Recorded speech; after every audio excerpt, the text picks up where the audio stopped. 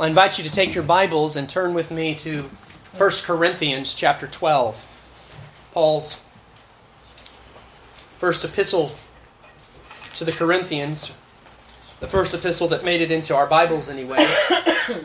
We know a previous letter was written to them. 1 Corinthians chapter 12. And we are going to begin this new chapter this morning, having finished chapter 11, in which Paul began a section dealing with issues pertaining to corporate worship. And you know that in chapter 11 there were two main subjects. One was the covering that a woman ought to wear in the corporate worship of God, and the second was issues pertaining to the Lord's Supper. And now we enter into chapter 12 of 1 Corinthians, and Paul will spend a lengthy section of this letter dealing with things pertaining to the ministry of the Holy Spirit. So I'm very excited to jump into these verses with you this morning. 1 Corinthians chapter 12, beginning in verse 1.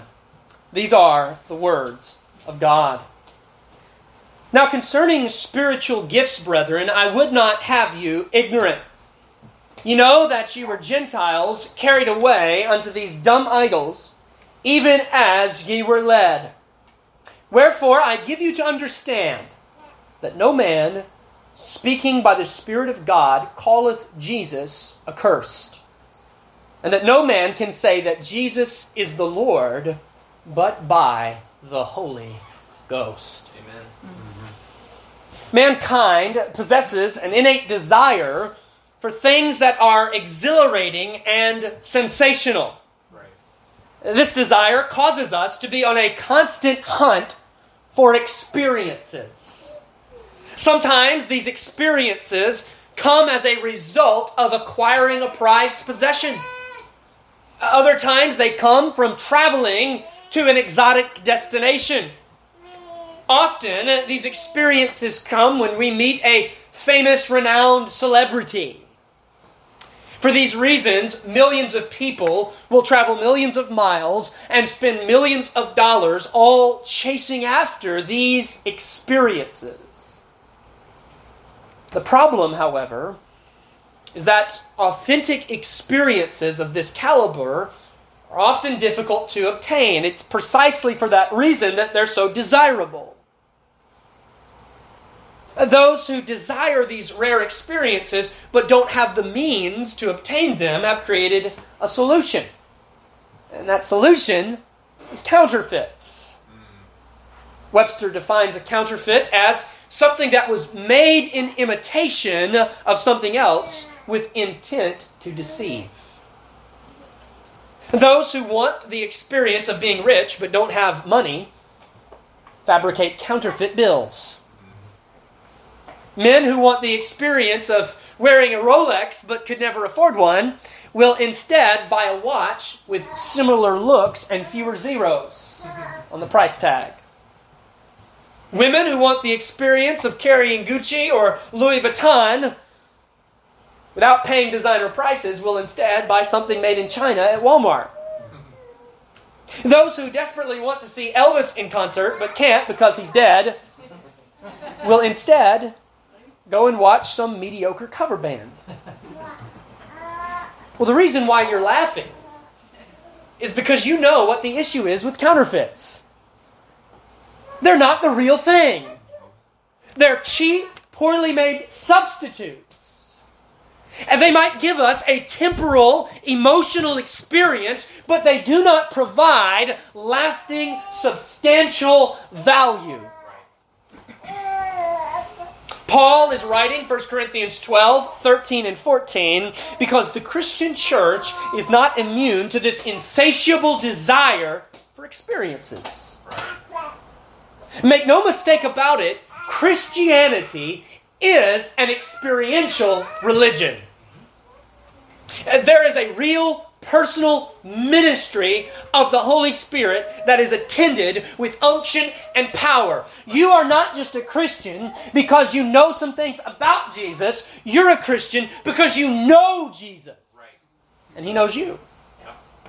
The Spirit regenerates and sanctifies and gives gifts to His people that produces experiences of authentic spirituality.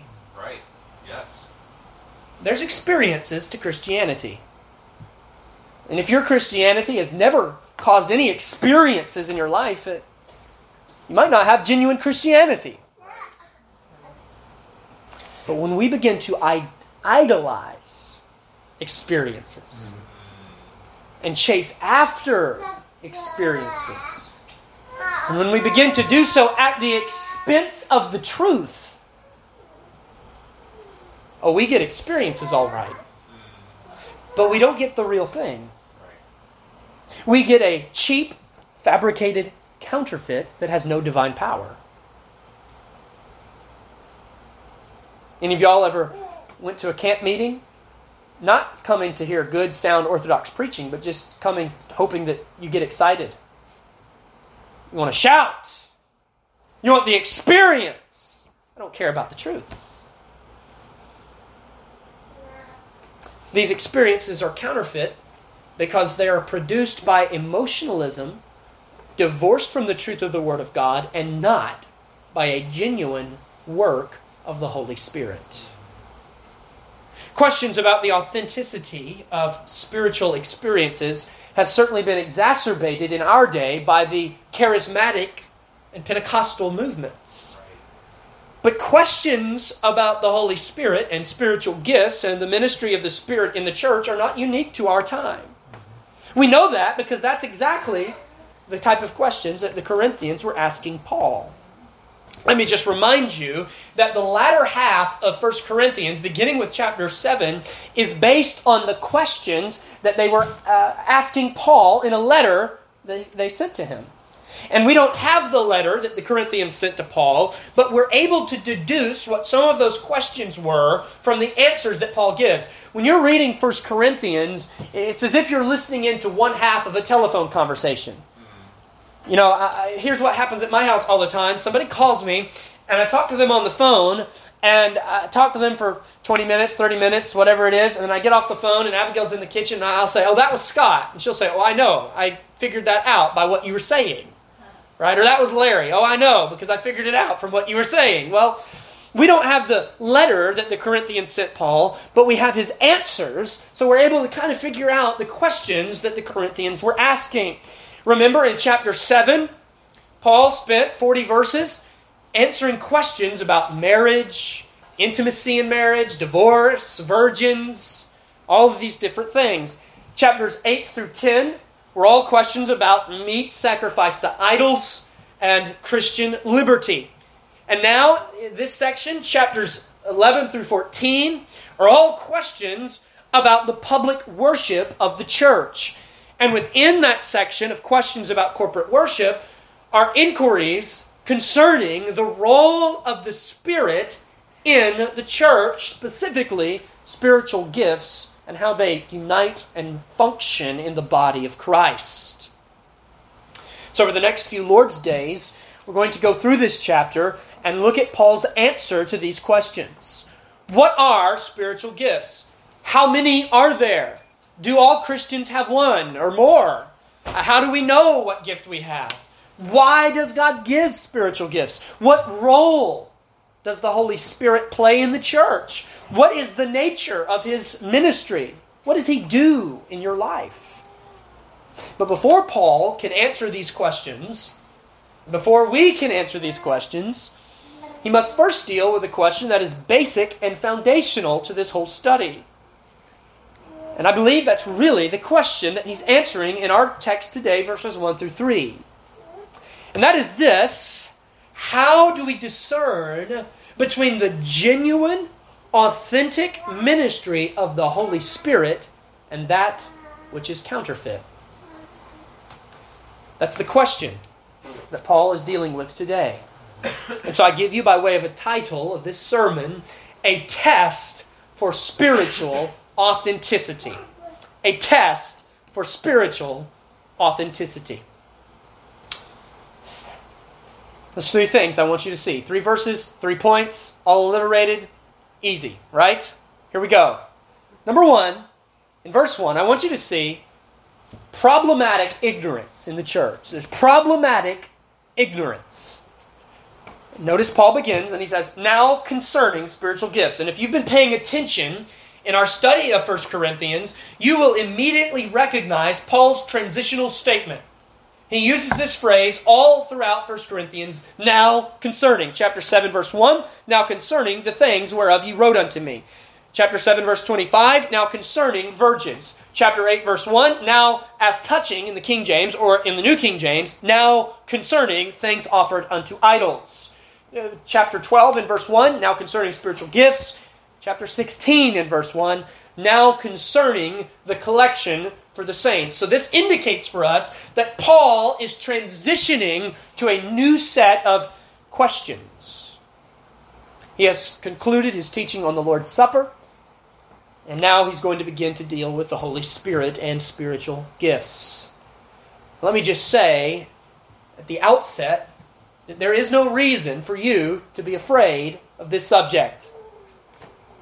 Some of you came from a background where the doctrine of the Holy Spirit, His person and His work, was radically abused.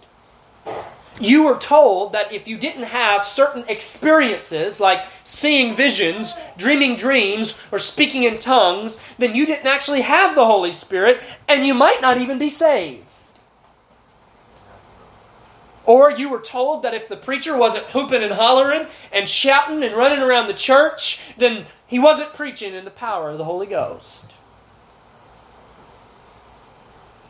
You were told that if you went to a meeting and you went to hear preaching, and if you didn't feel some tingly, sensational feeling inside of you when the choir got up to sing or when the man of God got behind the pulpit, then you weren't spiritual.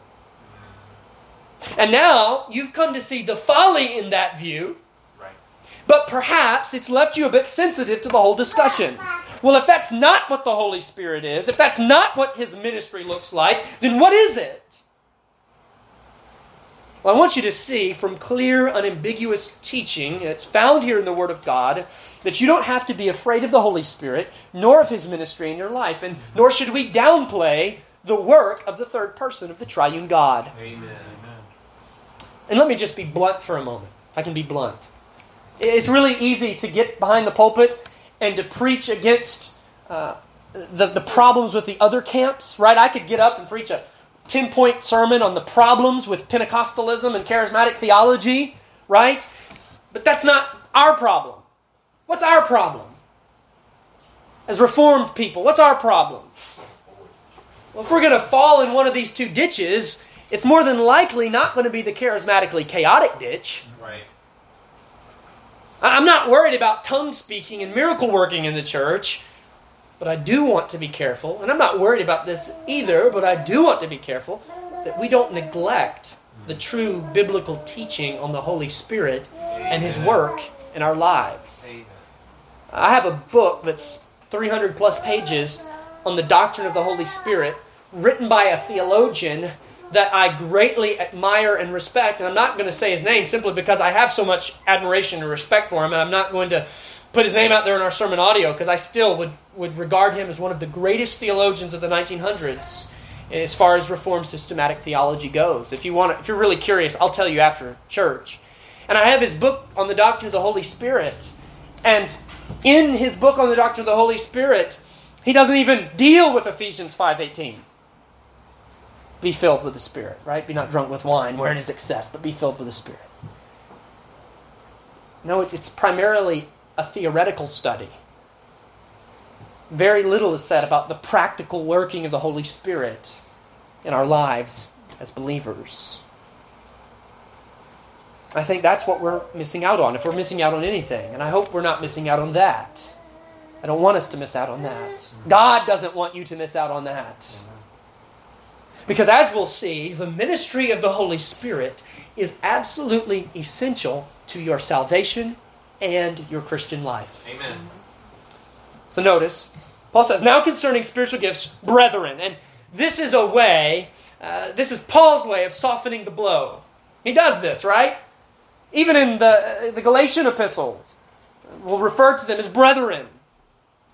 It's kind of like you walk up to somebody, you put your arm around them and say, now, brother. So next time, learn from Paul. Next time you're ready to bring that word of rebuke, you're ready to bring that correction, wrap some velvet around the hammer and then smack them with it. Okay? There's no virtue in just obliterating people. There's not. So Paul says, brethren, here's the smack. You ready for it? I would not have you ignorant. If your Bible just says, I don't want you to be unaware, he uses the word ignorant. It's a rebuke. It's a smack. And the reason why it's a smack is because this is a church that prided themselves in how spiritual they were and how much knowledge they had. Specifically, knowledge about the Spirit. Specifically, a lavish amount of spiritual gifts. And Paul says, I don't want you to be ignorant, and that's implying what? That they were ignorant. You're ignorant, Paul says. This was also a church that was plagued by pride and division. Knowledge, what? Puffs up. But love or charity edifies. It's apparent from Paul's teaching in this chapter that some of the members of the church were using their spiritual gifts, or what they thought were spiritual gifts, to exalt themselves over other members of the body. They were using the Holy Spirit to bring glory and honor to themselves. Let me let you in on this. 2 Corinthians 12, Paul talks about a thorn in his flesh given to him by God. Why did God give him that thorn in the flesh? Because God had allowed Paul the privilege of being the recipient of an abundance of spiritual revelation, and God did not want Paul to be puffed up in pride because of the ministry of the Holy Spirit working through him as an apostle. If God's not going to allow pride in His apostle, He's not going to allow it in you and me. Amen. The purpose of spiritual gifts is not self-serving or self-glory, but rather it is the edification of others that serves as the reason for our spiritual gifts. Why does God give you a spiritual gift? So you can serve others in the context specifically of the church. That's why when anybody applies for membership and they fill out our questionnaire for membership, the last question on that questionnaire is, what spiritual gifts do you believe that you have in the past or would like to use for the service of the church? That's why God gives you spiritual gifts. A spiritual gift is a gift through which the Holy Spirit ministers to others through us. A spiritual gift is not the ability to do something that makes us look good. It is a gift that gives us the ability to magnify Christ before others. Amen. A spiritual gift is not something that centers around an emotional experience. It is a gift that centers on the Son of God. Yep. That's what it is. So before Paul jumps into a full-orb teaching on spiritual gifts, he first gives us a litmus test to differentiate between true gifts of the Spirit and their cheap counterfeits. And he's going to do this by reminding the Corinthians of their spiritual state before their conversion and the profound change that was wrought upon their life by the power of the Holy Spirit in their salvation. And we need to be very careful because on the one hand, you might hear me and you might hear me saying experiences are bad, and that's not what I'm saying. In fact, Paul will demonstrate the truthfulness of the Spirit by pointing to the experiences of the Corinthians. It's about having our experiences in the right order and in the right relationship to the truth of the Word of God as it's received in our heart. And listen to me, brothers and sisters. If you are a believer in the Lord Jesus Christ, the Holy Spirit is at work in your life. Amen. He is at work in your life. You received the Holy Spirit in the selfsame moment that you placed your trust in Jesus Christ. Yes. And He's been with you throughout the entirety of your Christian life, on your good days and on your bad days, and He's with you this morning, and He's going to be with you until the end. Yes. Amen. And that is evidence not by your rolling around on the floor and speaking in tongues. Right. It's evidenced by the love and devotion that you have for Jesus Christ that you didn't have before your conversion, and by the dramatic change in the way you now live your life. Right. Amen. There are people in so-called Christian churches that run around and bark like dogs and supposedly get slain in the Spirit that don't know God from a rock. Preach. I like what David Miller says. He said he was in this meeting and they had this charismatic... If y'all don't know David Miller has muscular atrophy. He's paralyzed from the neck down. He's a preacher out in Arkansas. He's very visibly paralyzed. And there was some charismatic faith healer at some conference he went to, and this faith healer was naming people in the congregation, and he was saying, "Oh, God's telling me that somebody out there has stomach ulcers, and God is healing them right now. God is telling me that somebody has bursitis in their elbow, and God is healing them right now." And David Miller said he was down there on the front pew, wagging his head around, trying to get this guy's attention, going, "Yoo-hoo, I'm the only one here with a visible physical ailment." David Miller said that guy must have heard a jackass braying and thought it was God calling him to preach.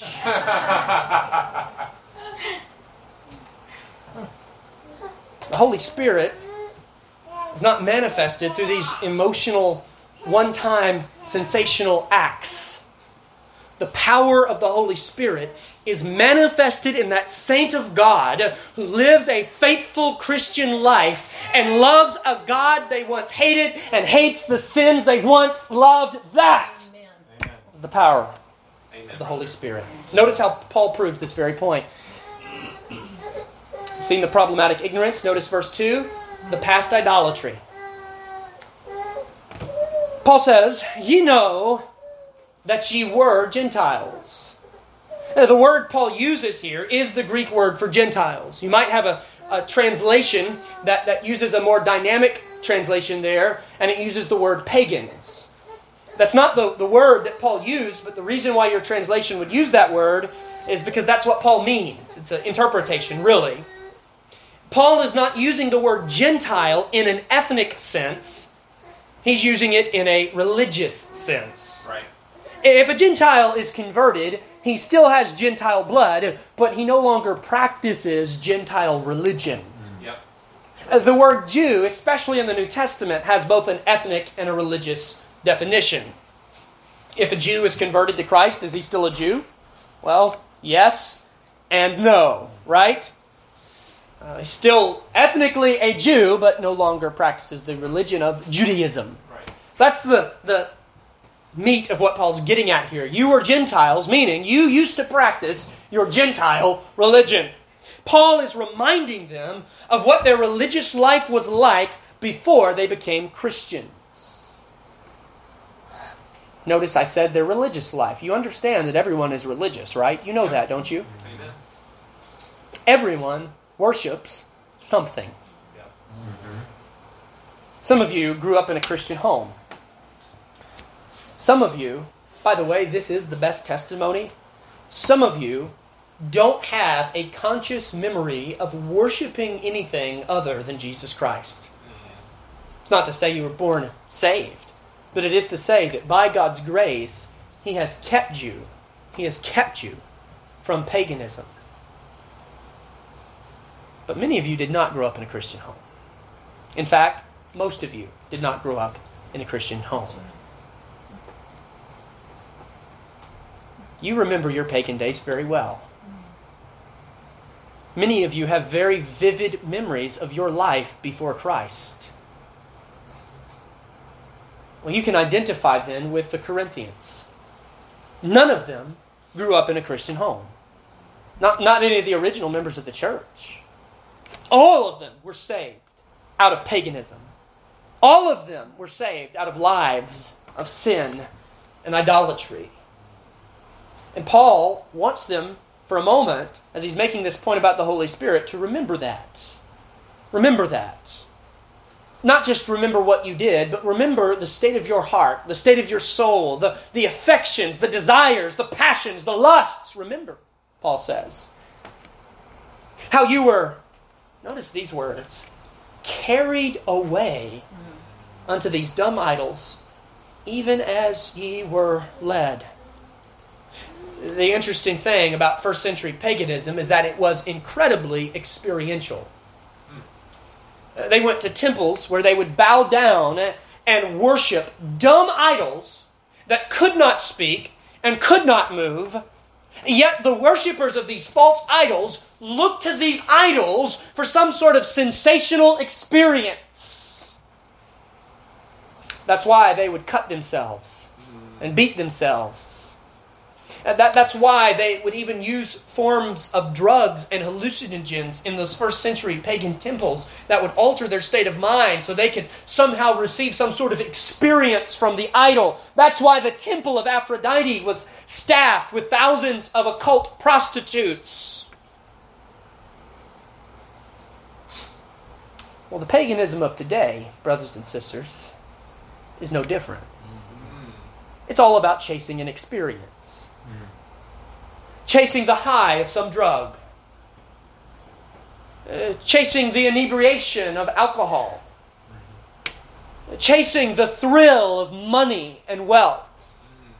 Chasing the physical pleasure of sexual immorality. And perhaps some of you remember your life before Christ, and you remember your pagan days, and you remember what it's like to be an idolater that worships the god of drugs, money, and sex. You remember your life of endlessly chasing these experiences. All you were concerned about was, where will my next paycheck come from? Where will my next high come from? And where will my next sexual encounter come from? These were the idols that controlled you. Notice Paul's language. They carried you away. They led you about. Pagans are under the control of their idols. Why? Because what you worship is what controls you. Yeah, that's right. It's important now. Paul is developing this point. You have to follow the logic. What you worship is what controls you. What you set your heart on and purpose to serve is what controls you. Don't forget Paul's teaching from verse 10. You say, how do these dumb idols, they're dumb, they can't speak, they can't move, they have no power, how do they control me? Remember Paul's teaching in chapter 10. An idol is nothing. But behind the face of idolatry are demonic entities that seek to bring destruction upon your soul. Amen.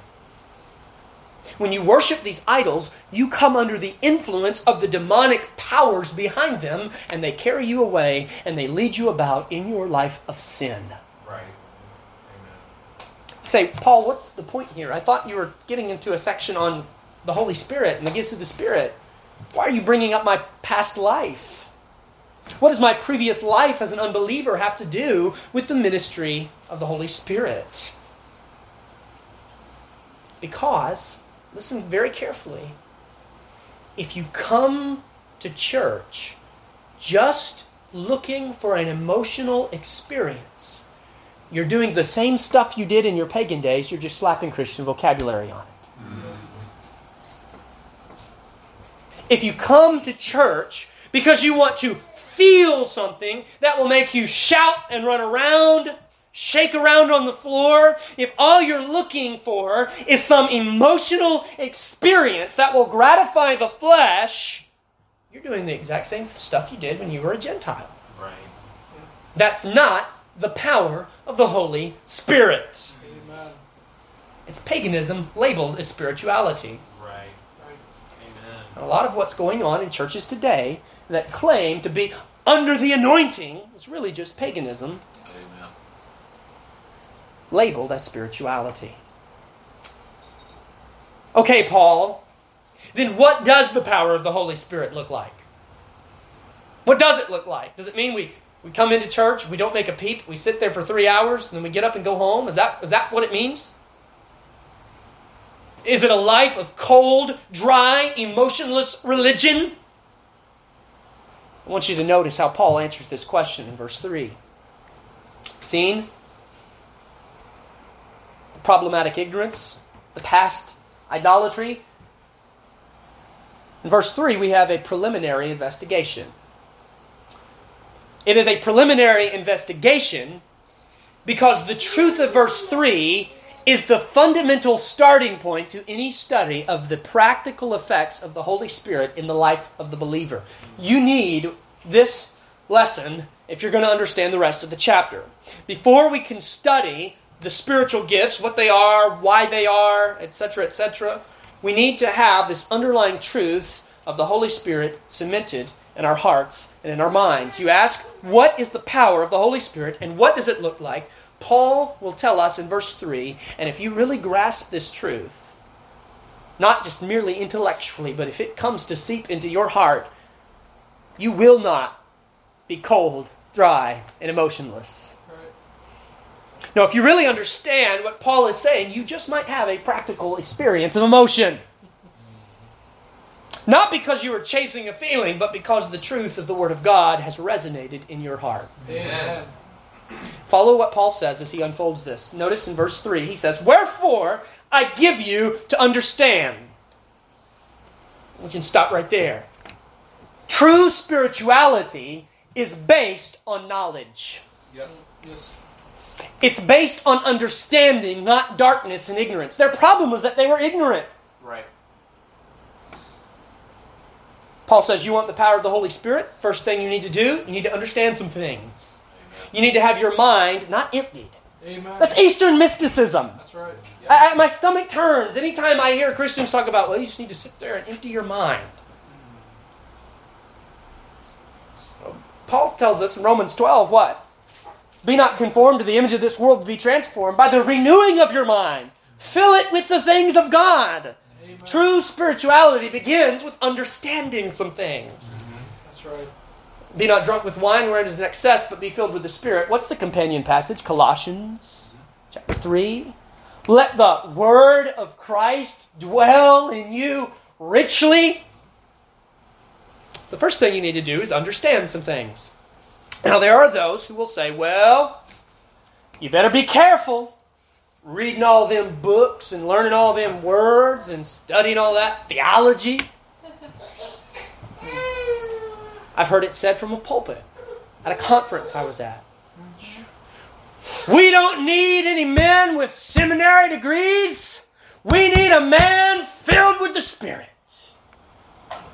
Because don't you know that knowledge and the power of the Spirit are incompatible? In that system, anyways. Listen, willful ignorance of Jesus Christ and the things of God is not a mark of the Spirit. Amen. It's okay to be ignorant about some things. All of us are ignorant about some things, but you shouldn't want to stay there. Right. Amen. Is he not called the Spirit of truth? Right. Amen. So Paul says, number one, I want you to understand some things. And what do you want us to understand, Paul? Well, I want you to understand that no man speaking by the Spirit of God calleth Jesus accursed. To speak by the Spirit has a primary reference to the gift of prophecy. It is to prophesy. And we're going to look at that gift and other gifts in later messages, but suffice it for me to say this now. While the gift of prophecy no longer functions in the church as it did in the apostolic age, right? Because we have a completed Bible. We're not waiting on someone to come with a word. We have the word. You hear people say, it must have been so wonderful to live in Isaiah's day or Jeremiah's day. And you go down to the market to buy your groceries, and here comes the man of God, and he just stands up and says, "Thus saith the Lord." How exciting. Well, might be exciting, but here's the sad reality to that. The only time you have the word is when the man of God comes down and says, "Thus saith the Lord." And when he's done, you don't have the word anymore. But you as a New Testament Christian, you have the complete word of God with you 24/7. Amen. Chased the rabbit trail, killed the rabbit. Let's keep going. While the gift of prophecy no longer functions in the church, as it did in the apostolic age, the general principle of this verse still applies. And the principle is this. The manifestation of power from the Holy Spirit in a person's life doesn't appear from their ability to get emotional and excited, and it certainly doesn't appear in their ability to exalt themselves. The ministry of the Holy Spirit in a believer's life appears in their views of the person and work of Jesus. Amen. There it is. In verse 3, Paul is borrowing expressions from Roman society. Among the idolatry of the first century was the worship of the emperor. Roman emperors demanded to be worshipped. Laws were passed at various times in the empire that forced all citizens to publicly declare their allegiance to Rome by making the statement, "Caesar is Lord." Christians were required to denounce their faith by declaring that Jesus was accursed. So when Paul says this, he's referring subliminally to this formal declaration of renouncing your faith that Christians were required to do. They were forced to utter the Latin phrase, maledicere Christo. Jesus is a malefactor. Jesus is accursed. Jesus is anathema. To call Jesus accursed is to anathematize him. It is to say that he was one justly condemned to death. It is to agree with his crucifixion and to side with those who murdered the Son of God. It is the epitome of blasphemy. And Paul says that anyone who makes such a statement does not do so by the power of the Spirit. Now, why would Paul say something so blatantly obvious? It's not because there was anyone in the Corinthian church actually saying this, okay? I don't think what we should take from this is that there was someone in the church claiming to have the spiritual gift of prophecy that was getting up in the pulpit and saying Jesus is accursed. I don't think that was happening, because if it were, Paul would have come absolutely unglued. Paul's response to that would have made his Galatian epistle look like a slap on the wrist. I think what Paul is doing here, the reason why he makes such an obvious statement, he's using an extreme example to prove the point that the Spirit's power in our life is manifested by our views of Christ. And we see this because he'll contrast it with something later in verse 3. Before your conversion, you may not have verbally called Jesus accursed. The reality is, in your heart of hearts, in your depravity, in your death in trespasses and sins, that's what you thought about him. Yeah, that's right. You did not love him. You did not worship him. You did not desire him. You did not live your life to please him. You hated the idea of a God with a law that got in the way of your sins. Right. And in your life of paganism, you knew nothing of the personal ministry of the Holy Spirit. And Paul says that if any man has not the Spirit, he is none of Christ's. And I would say to you this morning that if that's still your view of Jesus, if you don't see him as your Savior and your Lord who has died for you, if you see him as some tyrant in the sky that just rains on your parade and hinders your life of sin, then you don't have the Spirit of God. Amen. You might have a Spirit, it's not the Holy Spirit. Amen. But brothers and sisters, there's another side to this coin. Paul has told us what the power of the Holy Spirit is not. And he's told us what it doesn't look like. But now, he tells us what it is. And I pray that the reality of this glorious truth will reverberate in your soul the way that it has in mine this past week. Notice what he says in verse 3. No man can say that Jesus is the Lord but by the Holy Ghost. Amen. To say that Jesus is Lord is the opposite of saying that he is accursed. Right. It is the opposite of saying that Caesar is Lord. It is rather to pledge your allegiance publicly to Jesus and to identify with him and his people. Yeah. The word translated as Lord here in 1 Corinthians 12 is the same word used for Jehovah in the Greek Old Testament. Kyrios. Therefore, when you say that Jesus is Lord, you're making a multifaceted confession. You are saying that Jesus is Jehovah. You are saying that He is truly the Son of God. He is divinity incarnate, truly God and truly man, two natures gloriously united in one body without mixture or confusion. You are saying, when you say that Jesus is Lord, that He is the unbridled sovereign of the universe. Amen. And that He rules and reigns over all things.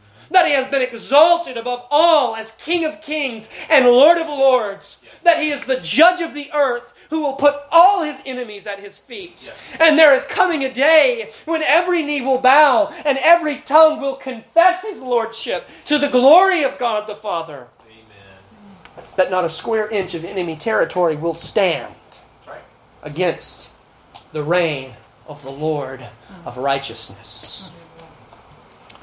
Lastly, when you say Jesus is Lord, you are making a personal declaration of your love, devotion, service, and worship of the Lord Jesus Christ. Amen. See, when Paul says no man can say, he's not just referring to merely stating the words. I mean, if he were, that would make our evangelism pretty easy, right? Just go out on the street, find an unbelievers, repeat after me, Jesus is Lord, Jesus is Lord. Okay, you have the Holy Spirit. That's not what Paul is saying. It's not just merely saying the words. Anyone can state the words, Jesus is Lord, but listen, only those who have the power of the Holy Spirit at work within them can believe in their souls, Jesus is Lord. Amen. Amen. Amen. Brothers and sisters, do you see it? Do you see it? The power of the Holy Spirit is not in a one-time emotional experience. That's right. The power of the Holy Spirit is not in making some choice to walk an aisle and say a prayer and repeat after me and get baptized. The power of the Holy Spirit is manifested in the miraculous change that was wrought in your heart and in your soul that now causes you not only to say but to believe and live Jesus is Lord. Yes. Amen. By the power of the Holy Spirit, He evidences Himself by a life in subjection to the Lordship of Christ. Amen. Do you see what Paul is saying in these two verses, verses 2 and 3? You were a Gentile. You were a pagan. You were living in sin. You were chasing the lust of the flesh and the lust of the eyes and the pride of life. You were swimming in idolatry. You were diving headfirst into carnality. You were in love with your sin. You wanted nothing to do with Him.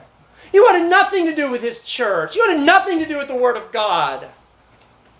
You wanted nothing to do with the Lord of glory. And so how did you go from this life of sinful autonomy to a life under the lordship of Christ? How did you come to love the Savior? How did you come to bow before the King that you once rejected? How did you get from a barroom to a church pew? How did you get from a life of drugs and drunkenness to a life of sober-mindedness and prayer? How did you go from setting your eyes on pornography to getting up every morning to set your eyes on the Word of God? How did this happen to you? How did you, a pagan sinner, a wretch, come to say and believe and live a life that proclaims that Jesus is Lord? How did you come to love His gospel?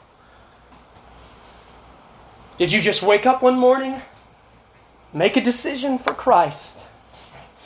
Or did you just exercise a little bit of your free will and choose to turn from your sins, chose to born yourself again, made a little choice for Jesus, accepted Him as King, invited Him into your heart as Savior?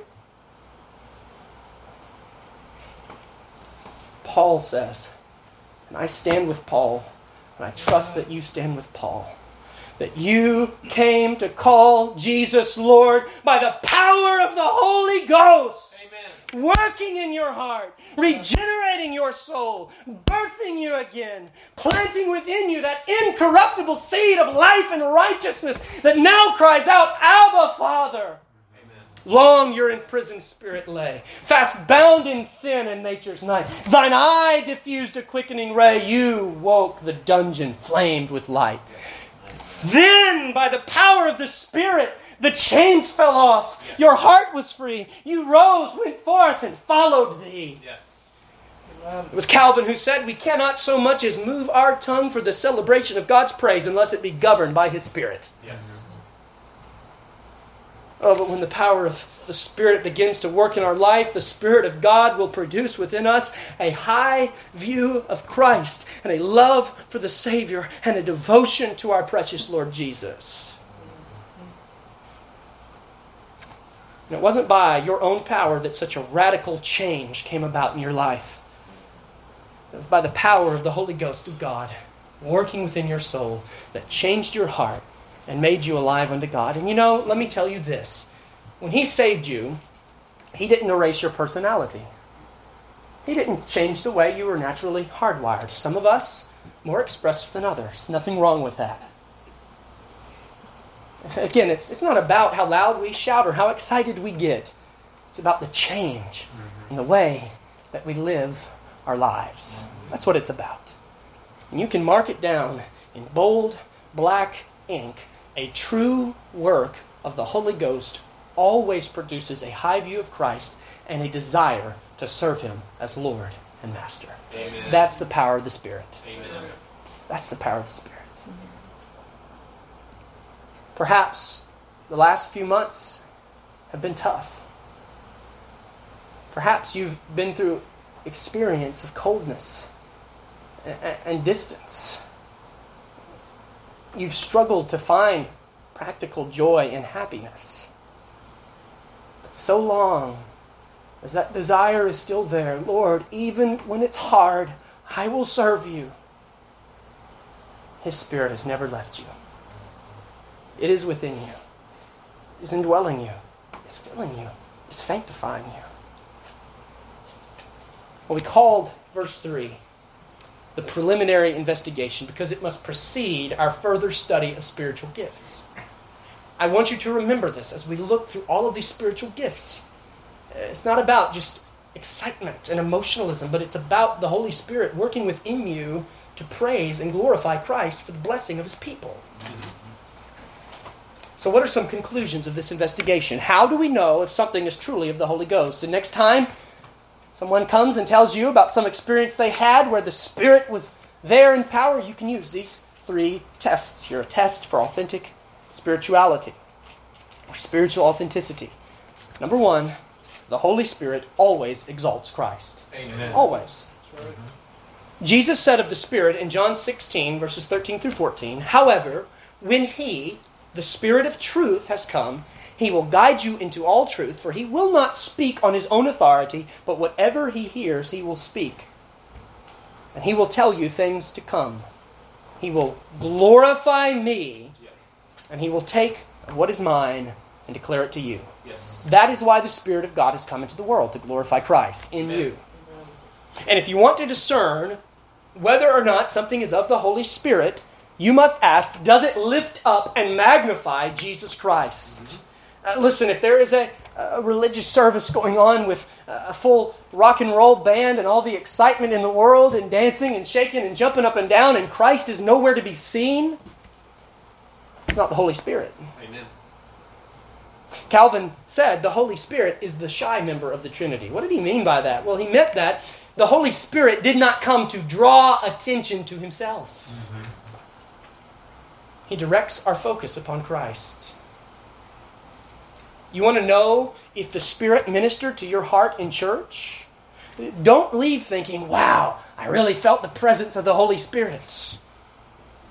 But did you leave thinking, wow, I saw the glorious truth of the Lord Jesus Christ afresh and anew. I saw more of Him. I saw more of Him. Application, be like that. Be like the Holy Spirit, in that you are not here to draw attention to yourself, to draw praise for yourself. When you leave this church every Sunday, more than me wanting you to think, what a good sermon, I want you to think, what a great God that was proclaimed in that sermon.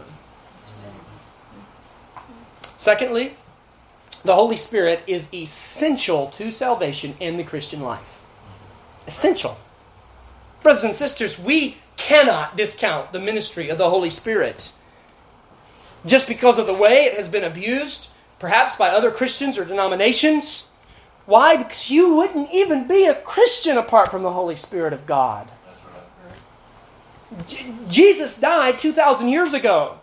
He was buried 2,000 years ago. He's been at the right hand of the Father for 2,000 years. How did the effects and the benefits of His atoning work on the cross ever come to be applied personally to your heart? The Holy Spirit. Amen. It was the Spirit that regenerated you and called you out of darkness and sanctified you and put a love in your heart for Jesus. That's right. Amen. So again, let me speak bluntly. Don't let the charismatics rob you of the precious truths about the third person of the Trinity. Amen. I trust that you're not just chasing some emotional experience. But I also trust that you're seeking more of the Spirit in your daily life. What you worship is what controls you. That's right. We worship a triune God. And I want to be controlled by the Spirit of God.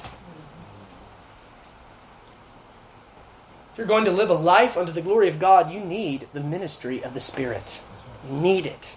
Thirdly, the Holy Spirit makes our Christianity practical and experiential. Biblical Christianity is not a cold, dry, cerebral religion. Amen. There is no greater joy than seeing Jesus for who He is and experiencing the love of God poured out on you in Christ. This only happens through the Spirit. He reveals what our Savior has done for us. And one of the greatest experiences that the Spirit ever gives us is the ability to serve others through our spiritual gifts for the glory of Christ. That's Paul's thesis statement, if you will, in this chapter.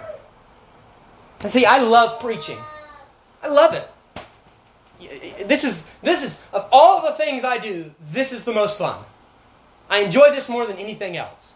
Sometimes the preparation, not so much. Sometimes the reading, not so much. But get me in the pulpit. I love it. Why?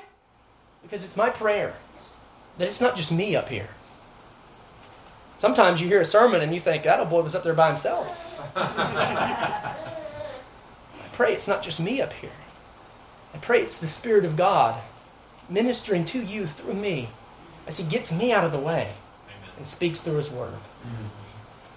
The more I serve Him, the more He shows me how utterly unable I am to serve Him apart from the constant ministry and empowering of the Spirit of God.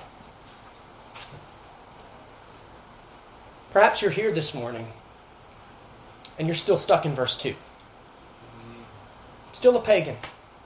Still serving those idols, enslaved to that life of sin and that life of idolatry. Let me tell you that the Holy Spirit is still in the business and in the ministry of regenerating sinners. Amen. And what He's done for others, even in this room, He'll do for you. Amen. You know, one of the greatest things about our church is that a message like this resonates because most of you were not saved early in life. Most of you were not converted when you were 6 years old at a vacation Bible school.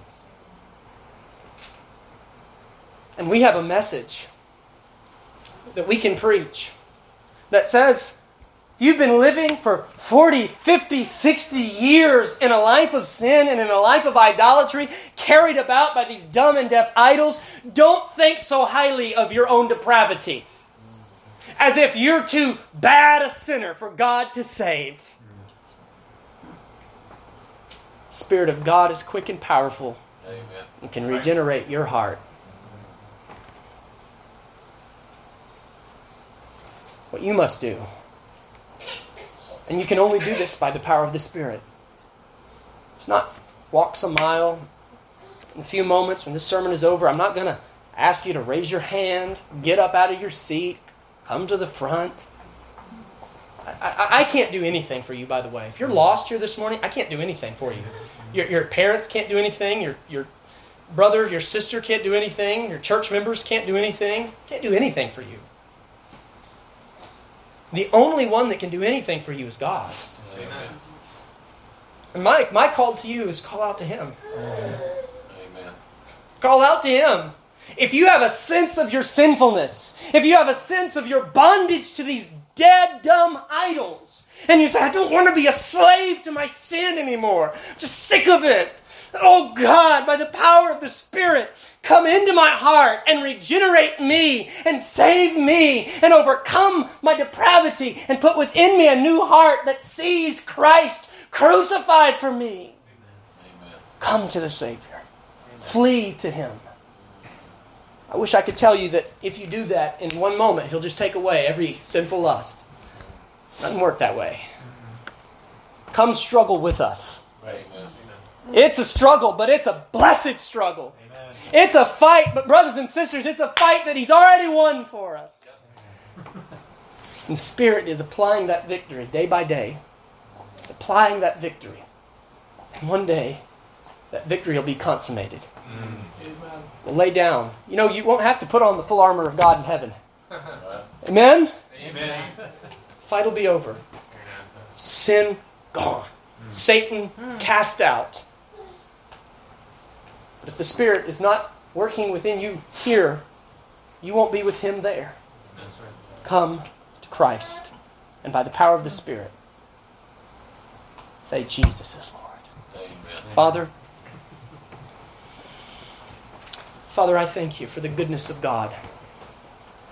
Father, Son, Holy Ghost, before the foundations of the world, when You purposed to set Your love upon unworthy, guilty sinners, in the fullness of time, when the Lord Jesus Christ came in to the world and died on the cross, now for the last 2,000 years, and however many more years until He comes back, the Spirit of God applying the salvation of Christ to all of His people. Sanctify us, Lord.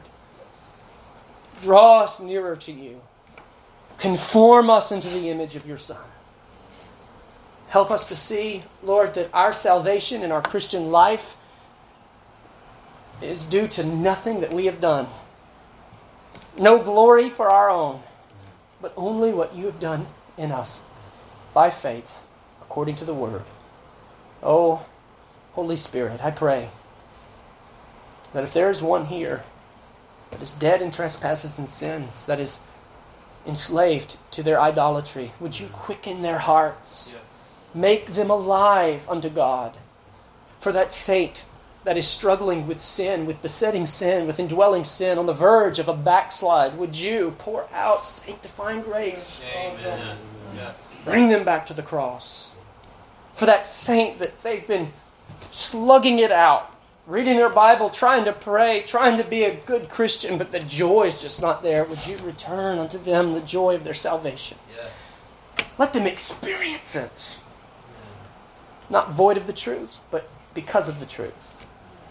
We pray these things, Lord, that You would be glorified in this church. Yes. That we would use the ministry of the Spirit not just for our own self-interest, but for the blessing of others. Oh, God, help us. We need Your Spirit in Jesus' name. Amen. Amen. Amen.